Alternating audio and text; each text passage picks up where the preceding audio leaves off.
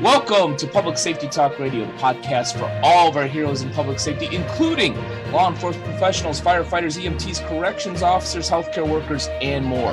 The show is produced by the POCUA and is founded upon its Soundness Initiative. This episode is sponsored by the Finest Service Organization, a provider of line-of-duty death loan protection through many of our POCUA institutions.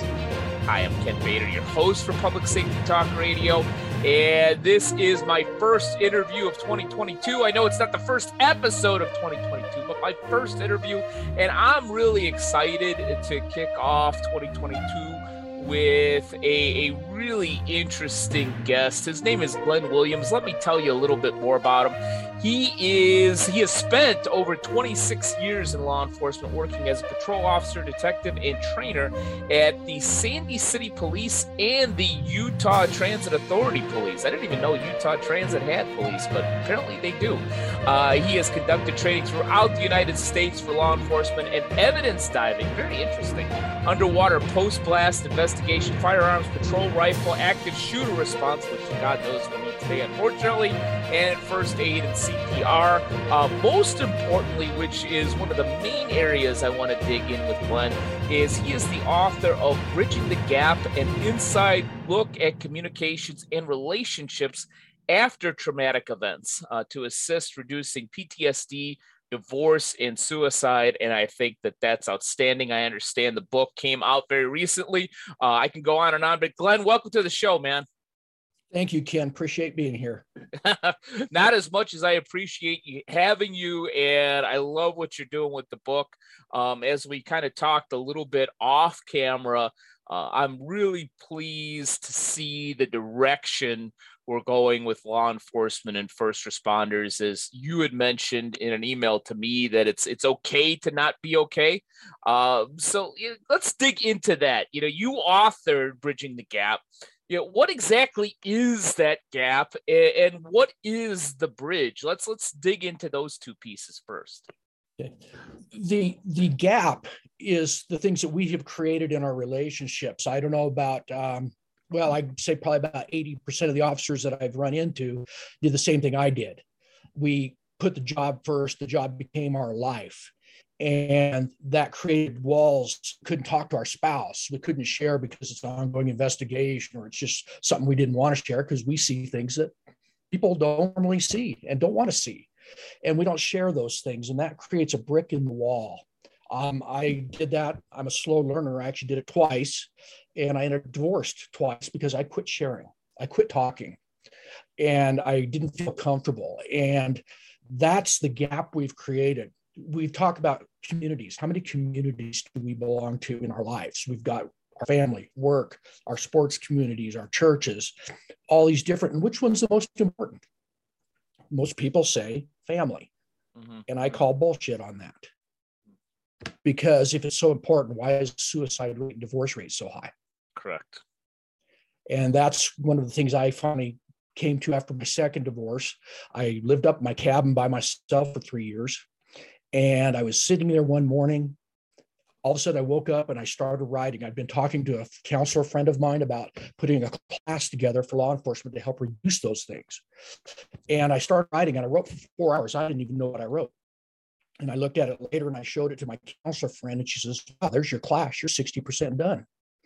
And I put together my class, and I travel around and I teach now to police departments on communication relations. And out of that came my book, which is basically an outline for my class with a lot more stories. But that's the things that created trauma in my life. And I realized I'm really no different than anybody else. I wasn't a special team member with an FBI task force or anything like that. I just a normal everyday cop. But guess what? See shit. Yeah. And those things stick with us. And I got to the point where I was having, 3 or 4 nightmares a month. And, after going through some of the things I've gone through and expanding the little box that I belonged in and making it a lot bigger box and trying things I never thought I'd ever try, I'm down to 1 or 2 nightmares a year now. Yeah. And we get to deal with this stuff. And that's what my book and my class are about, is how to deal with these things. Yeah, I hope you eventually get to 0 nightmares a year. at least related to any trauma that you're dealing with. But yeah, unfortunately, while I've had the privilege to talk to a number of first responders, especially law enforcement professionals that, have gone through some pretty heavy trauma, whether it's cumulative, a lot of little bad things over a course of a long time, or one really, really traumatic event. My mind goes to Scott and Liz Brown, who was Scott's partner, got killed right in front of him 8 years ago. Yeah, so I can only vicariously imagine what that is like to have to carry that along. And I'm really pleased that now it seems like we have a number of forums where law enforcement professionals can reach out without that stigma. You kind of alluded to it, and I remember reading this. I believe it was in the description for your book. And I've heard this from a number of other public safety professionals. You get into the job and you're wide-eyed and bushy-tailed and like, hey, I'm going to save the world. I'm going to do all these good things. And then at some point, you get into that grizzled person that you didn't ever think you would be. Yeah, I'm interested, how does that transition take place? Does it happen overnight? Does it happen over years? And also, did you wake up one morning and say, hey, I've become that guy? How does that transition take place? And how can you notice that? That's an interesting thing. I think in most cases, it takes place rather slowly. In fact, so slowly, you don't realize it's happening. And as you see more and more, you start distrusting people. I'm fortunate that I still believe the majority of people are good. And majority of people actually back law enforcement. It's just the very vocal minority that doesn't, but they're creating a storm. And since I've kind of gone through some things that I went through to change me, because I had to change me, I can't change anybody else. Correct. And I changed the way I looked at things, and I changed me. I realized that even to this day, the majority of people are good. And I'm fortunate to live in an area where we, for the most part, get support. But again, that vocal minority changes that. I know in my case, I started off early. And the funny thing was, I wasn't distrusting people, and I wasn't distrusting the job. It was my field training officers that I didn't trust. Because my first field training, I'll be honest, I failed. And there were some things that happened that were so egregious that the chief said, wait a moment, we're not failing you. Because I remember walking into his office one day and going, guess I'm out of a job, huh? And he said, let's talk about that. And he asked me some questions, and he said, no, you're not out of a job. We're going to redo some things here. And the training officer that I was assigned to got removed from the training program after that. Mm-hmm. And that was traumatic as all get out, because I'm thinking I'm out of a job. How am I going to support my family? I mean, I'm not a young kid, because I was 32 when I became an officer, but I was stressing like crazy. And that's how it started. Well, the chief worked with me. We worked through some things. I got things taken care of. And the next time they wanted to accelerate me because I did so well. But because of the first time, they wouldn't let me accelerate through liability and all that. And I get it. So I continued on. But then after that, I had a great few years as an officer. And it was, in fact, I made detective my third year, which is kind of unheard of. Yeah. And I'll be honest, looking back was way too early for me, because there were some difficulties I could have easily avoided if I had a clue. Sure. Yeah. I hear you on the concept that the jadedness, if that's even a word, happens slowly. I liken it to throwing a frog in a cold or somewhat warm pot of water and then slowly turning up the heat. The frog doesn't realize it until it's too late. And I think that may be an unfortunate aspect for a lot of our first responders out there. Yeah. It just you see enough and you take that edge off, and you see enough and that edge is just a little more taken off, see a little more, and then pretty soon there's no edge and you're gone. Yeah. Yeah, going back to, I want to hit on this concept of it's okay to not be okay. I'm seeing that a lot now, not just in law enforcement, but in society in general. And I appreciate that. Truth be told, I'm an alcoholic, almost 2 years sober. So I understand it's okay to not be okay. But I also, and maybe it's my cynicism, maybe I'm jaded. I also fear that, as often happens in society, the pendulum swings all the way to the other side, where there's always, reason and logic somewhere in the middle. And what I don't want to get to is a society, and especially a whole group of law enforcement professionals that say, it's okay to not be okay, and I'm not okay, and that's just where I'm at. When you realize, okay, I'm not okay, it's my belief, and I want your opinion on this, that you have to take action, whatever that action is. That it's not enough to just say I'm not okay and sit there. That you have to take some type of action. Your opinion on that, when you realize you're not okay, whether it's early in the job or maybe, unfortunately, as you experience in that second divorce, I'm not okay. What is that next step possibly? There's so many variables there. That's part of the problem. Yeah. But it's okay to not be okay. You're admitting you've learned you're not okay. Now you got to deal with it. I agree with you there 100%. Because if we don't deal with it, then we're sending traumatized people out to deal with citizens in trauma. And that's a lose-lose situation. Sure. So how do you deal with it? It's time to get back to business in person. And if you run a for-profit or non-for-profit business that serves first responders, the Public Safety Business Summit is for you. The Public Safety Business Summit is a highly interactive event that is being brought to you by the POCUA in Savannah, Georgia from March 27th to the 29th, 2022. What you will find there is a wealth of networking and co-learning opportunities among like-minded professionals serving first responders. What you won't find is a series of boring speakers skilled only in the art of death by PowerPoint. In fact, there will be no speakers at all. Just highly interactive panel discussions and deep dive small group conversations on topics that are relevant to growing your unique business. Learn more about the Public Safety Business Summit at policecreditunions.com/2022-conference. That's policecreditunions.com/2022-conference, or call 331-300-9889 to register. We look forward to welcoming you to Savannah in March. Back in the day, we didn't have peer support teams. They'd never even heard of those things. They have peer support teams now on most departments that I visited.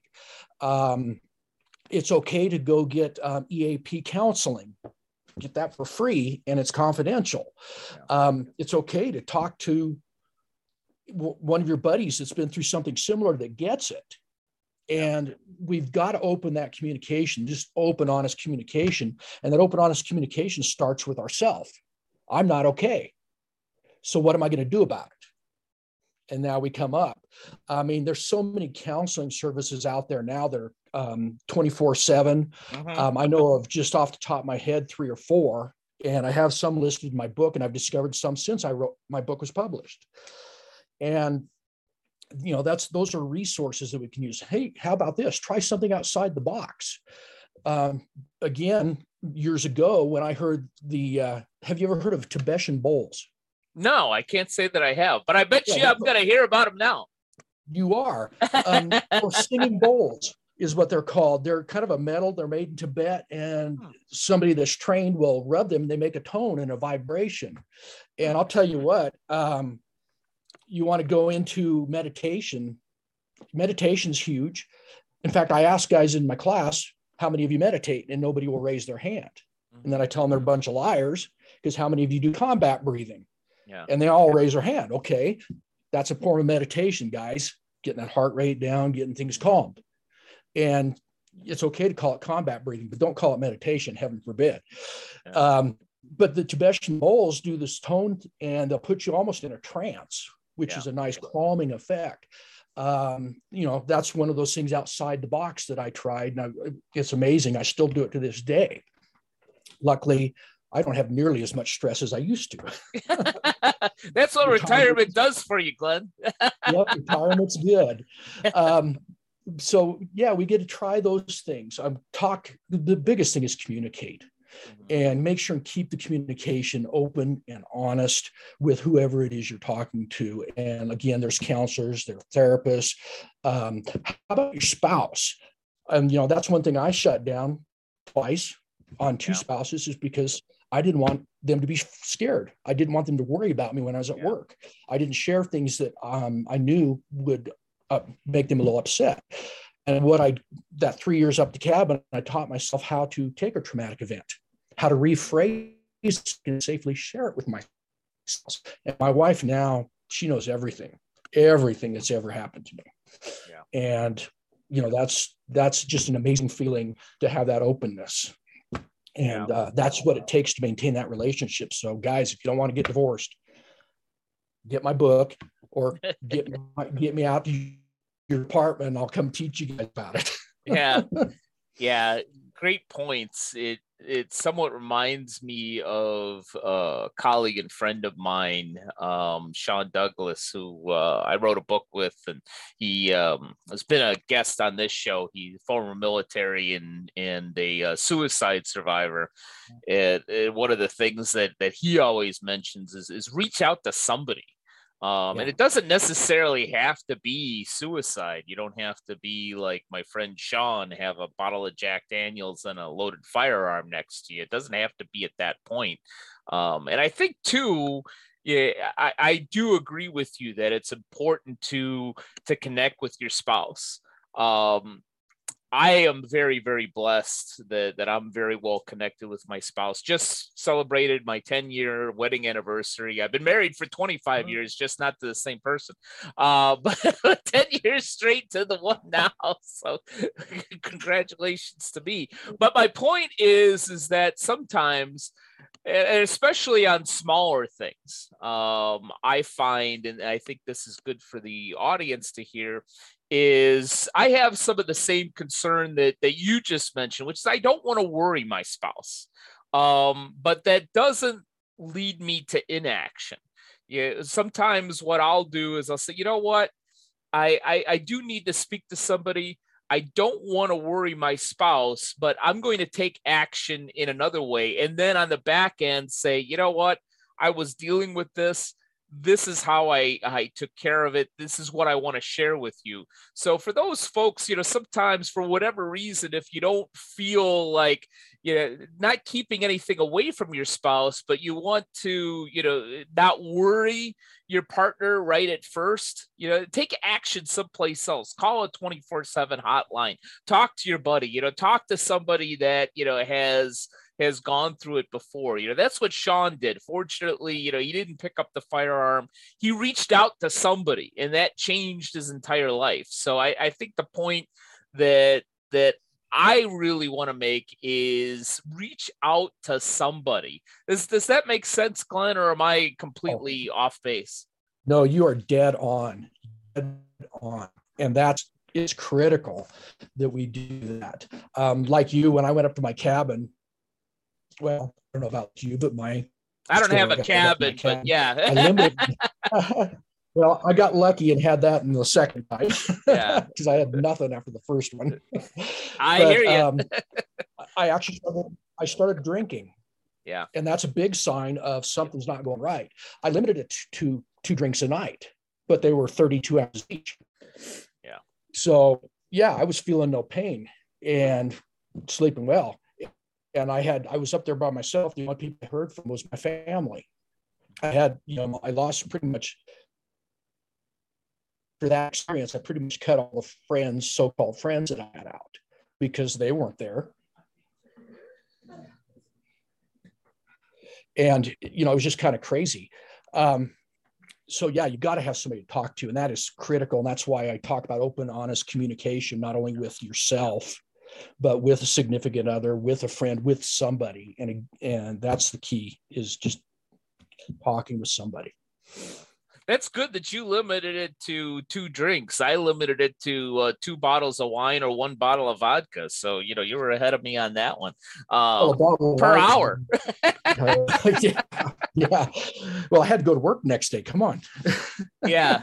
We'll talk another time about going to work hungover. But anyhow, be that as it may, I want to talk about red flags. But before I get to that, it's not often that we have an individual like yourself that did, evidence diving, as you put here, underwater post-blast investigation. Is there a lot of diving in Utah? Are there a lot of bodies of water where we got to go look for evidence? Not a lot. We became specialists in the Jordan River. It's a river that runs up through the whole valley all the way up to Salt Lake, and we became specialists in that. And it's a dank, dark, nasty. I would never go in it unless I was being paid. I can see that's probably where a lot of this trauma that we talk about came with. You needed to stay away from that river. Unfortunately, we kind of became the experts there, and it was crazy. We had one time finding for Salt Lake City PD, they were looking for a murder weapon.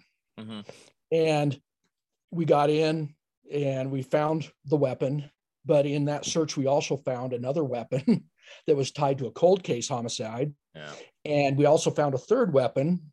They didn't like us much after that day because they got a lot of extra work. But, yeah.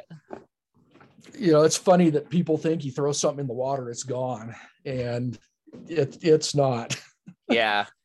I as some of our audience knows, I cover true crime for Podcast Magazine, and I see some of these criminals are actually clever, but many of them, I sit there and listen to these stories on podcasts. Like, you don't know about cell phone pings, you don't know that there's a camera everywhere, and you know what? Even in the water, they find all kinds of stuff. So.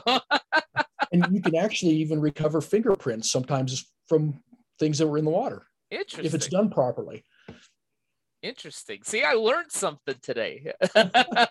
So those folks out there, if you're going to commit a crime, don't throw it in the water. They can find your fingerprints on that too. So interesting. Getting back to the book and the subject at hand, what are some of the red flags that, I'm hoping that we get past some of this negativity in society and we have a clear boom of great young professionals going into law enforcement in the very near future, and God bless them that they will probably have more resources for their mental and emotional health today than a lot of our folks, 10, 20, even, especially 30, 40 years ago. But, what are some of the red flags, warning signs that you would suggest to them as they start their career that they should really be looking out for?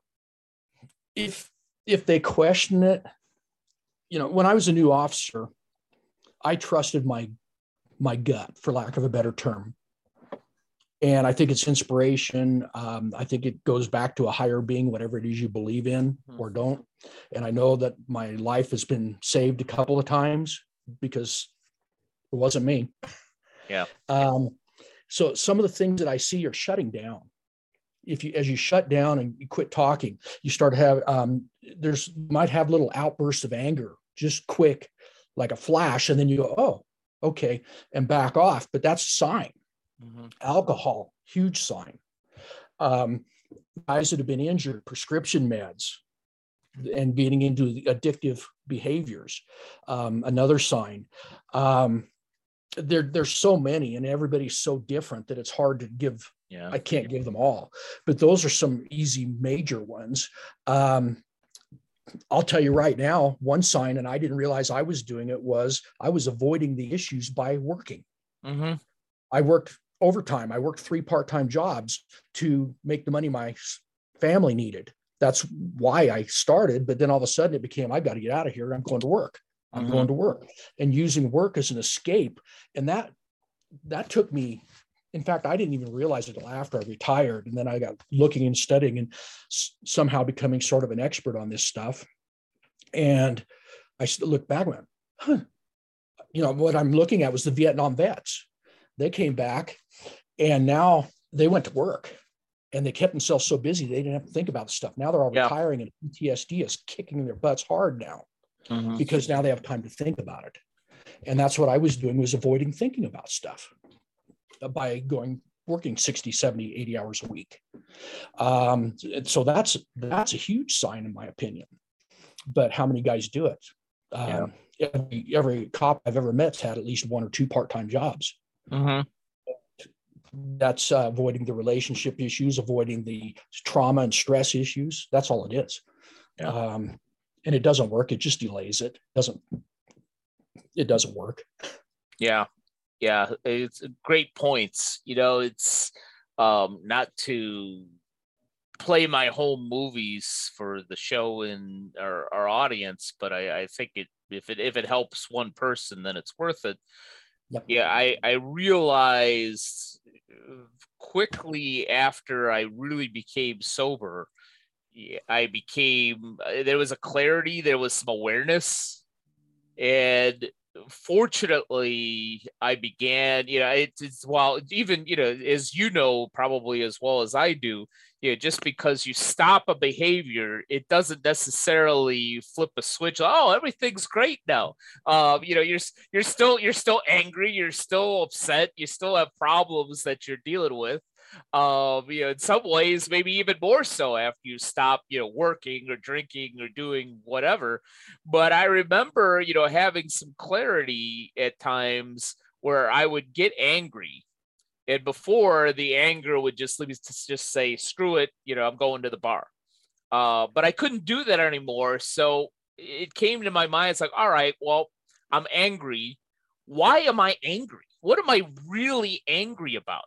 And I think that, as much like your Vietnam vet example, also your example of diving into work, I think that for our audience, for folks that, going back to the question of what are the red flags, of just stopping and stepping back for just 1 minute and asking the why. Sometimes, maybe you get a legitimate, I need to do this for my family and I'm clear on that and everything's okay. But asking that why, may give you some clarity that you need at that time. Yeah, absolutely. And I'm gonna offer my opinion right now. Please make sure and put your family first. Yeah, and your kids especially. I withdrew. Luckily, I got lucky and was able to rebuild my relationships with my kids. They never got way bad, but they were bad, and it was on my part. Yeah, because I was so focused on work. Making the difference. Well, how about making a difference in my own life and my own family's life? Yeah. And not creating that division. So I'm just counsel the guys now, if they start shutting down and not talking to their family and they're not spending time with them, man, you got to do something different. Yeah. And it's huge. So my 2 cents worth is about all it's worth. Yep. Definitely worth more than 2 cents. I think that circles back to, talk to somebody. Maybe it's not a spouse, maybe it's not, your kids, maybe it's your partner, maybe it's a stranger that is an EAP or something like Serve and Protect, which is 24/7 hotline, somebody that is trained to understand, or somebody that will get it and not be sitting there in judgment. That may change a lot of things. We may have already covered this, but I think that it bears to ask. What do you hope readers will take away from your book after hopefully reading? Don't just buy it and put it on the shelf. Buy it and read it. After they read it, is there like a number one thing? It's like, if you could take this away, the reading the book will be more than worth it. If my I'm not done making a difference in life. And if I can Sure. assist one person in not doing the same stupid stuff that I did and having a better life, I still win. That's the way I look at it. Because what we do is we start a ripple effect, one person, and then that goes to another and another. And pretty soon the whole pond's covered, or maybe in a few years or decades, whatever. But it's the movement started. Out of my book, the things that I feel are important. Number one, get outside your box. I didn't realize how tiny a box we built around us in law enforcement. I think that's one of the problems we're having with society now. Anyway, think outside the box and expand your box. Try things you've never tried before.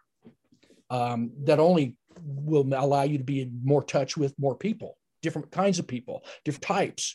The biggest thing out of my book is the communication aspect. You've got to talk. But in doing so, you have to be utterly and absolutely self-accountable and honest with yourself. Because that's the only thing we can change. I can't, I could blame my first two divorces on things that my ex-wives did very easily, and they were heavy contributors. But then there was only one common factor. That was me. Yeah. And so I got to look at what I did, and that's where we start, and that's where the change begins. Like I say, open, honest communication, think outside the box, and those are probably the two big ones. And then don't be afraid to talk to somebody. That's the hugest one, because I actually feel we should reach out to people in the academy. And I remember back when I was in the academy, we had a 2-hour session with our spouses. And they brought us in and they said, well, there's going to be things you're not going to want to talk about, things you see that you don't want to share, things that you can't share because of ongoing investigation. But keep your communication with your spouse open. That way, because the divorce rate's really high. They never told us how. Yeah. We're sitting there going, wow, that was a wasted 2 hours. And that's why I'm actually started reaching out to training for new officers, police academies, because I can put together an 8-hour course and I can tell them how. I learned that. I figured that out. And it actually goes right along with what we do in police work. So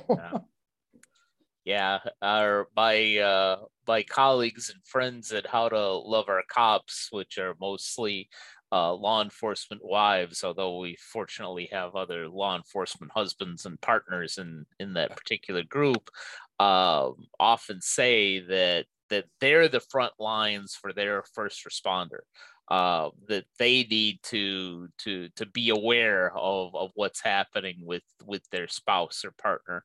And one of the things that Vicki Newman said, which I think was right on point and aligns with what you were saying in terms of sharing, is that maybe you don't come home and necessarily tell a 60-minute story about how you had to cover a terrible automobile accident and a little girl that looks just like and is the same age as your daughter was in that crash. Maybe you don't need to share all of that all at once, but letting the spouse in on, I had to deal with this today. It's not about you. I just need a little space, because what that does for most wives, husbands, partners, say, all right, I get it. Let me know what you need.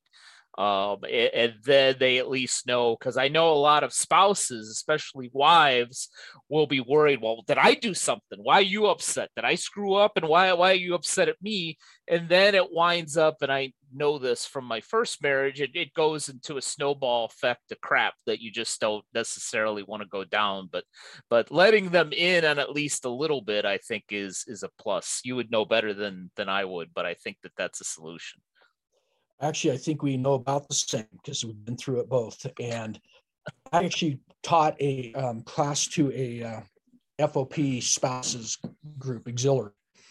And in talking with them, the one thing that they said was, I know when they know when we're not sharing. They know it's not right.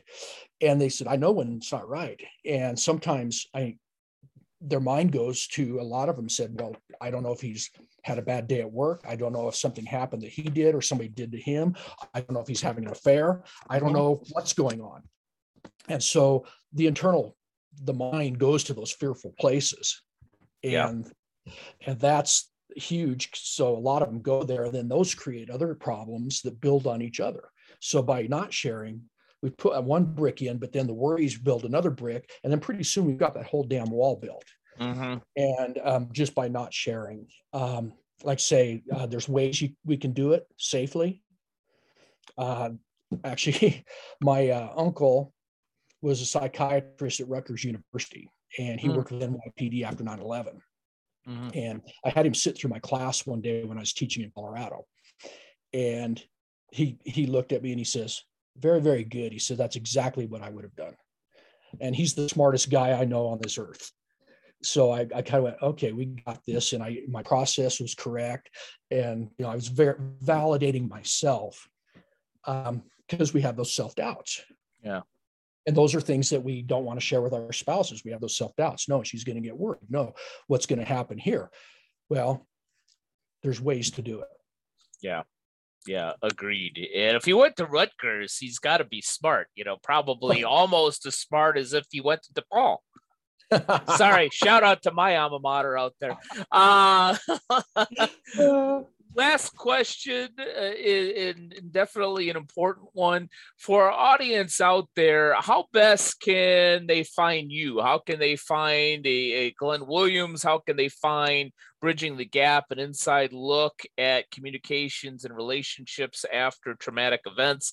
If they want you to speak there, they just want to read your book. How best can they find your materials out there? They can order the book on Barnes & Noble and Amazon. Perfect. And they'll deliver it to you, take care of everything there. If they want me to come teach, and I would love to do that because I'm not busy enough. COVID kind of killed me.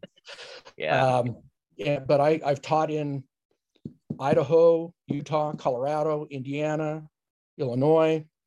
There are a few other places. So I've been getting around slowly but surely. You can email me at info at glennwilliamspublicspeaker.com. Great stuff. Great input here on what to do today if you're dealing with some of these issues. Definitely go out and find Glenn. Either grab a copy of the book. If you have an upcoming conference, no better way than to have somebody that's gone through this. It is a former police officer to talk about these things. Thank you for your service in law enforcement, and thank you for everything that you're doing today, Glenn. Thank you, Ken. I appreciate it. And hey, we're not done yet. Exactly. We got a lot of work to do in 2022 and beyond. Thank you again for being an awesome guest, and thank you to all of you who have either watched or listened to this episode of Public Safety Talk Radio. And we'll be back with you next week with another great guest. Public Safety Talk Radio is produced by the POCUA. The POCUA is a consortium of financial institutions serving law enforcement as well as other first responders and public safety professionals. To learn more about our association and to find one of our credit unions or service providers near you, go to www.policecreditunions.com. And always remember, if you aren't working with one of our POCUA credit unions, you're just banking with an institution that just so happens to serve first responders. As a public safety professional, you and your family deserve better. Find a POCUA credit union today.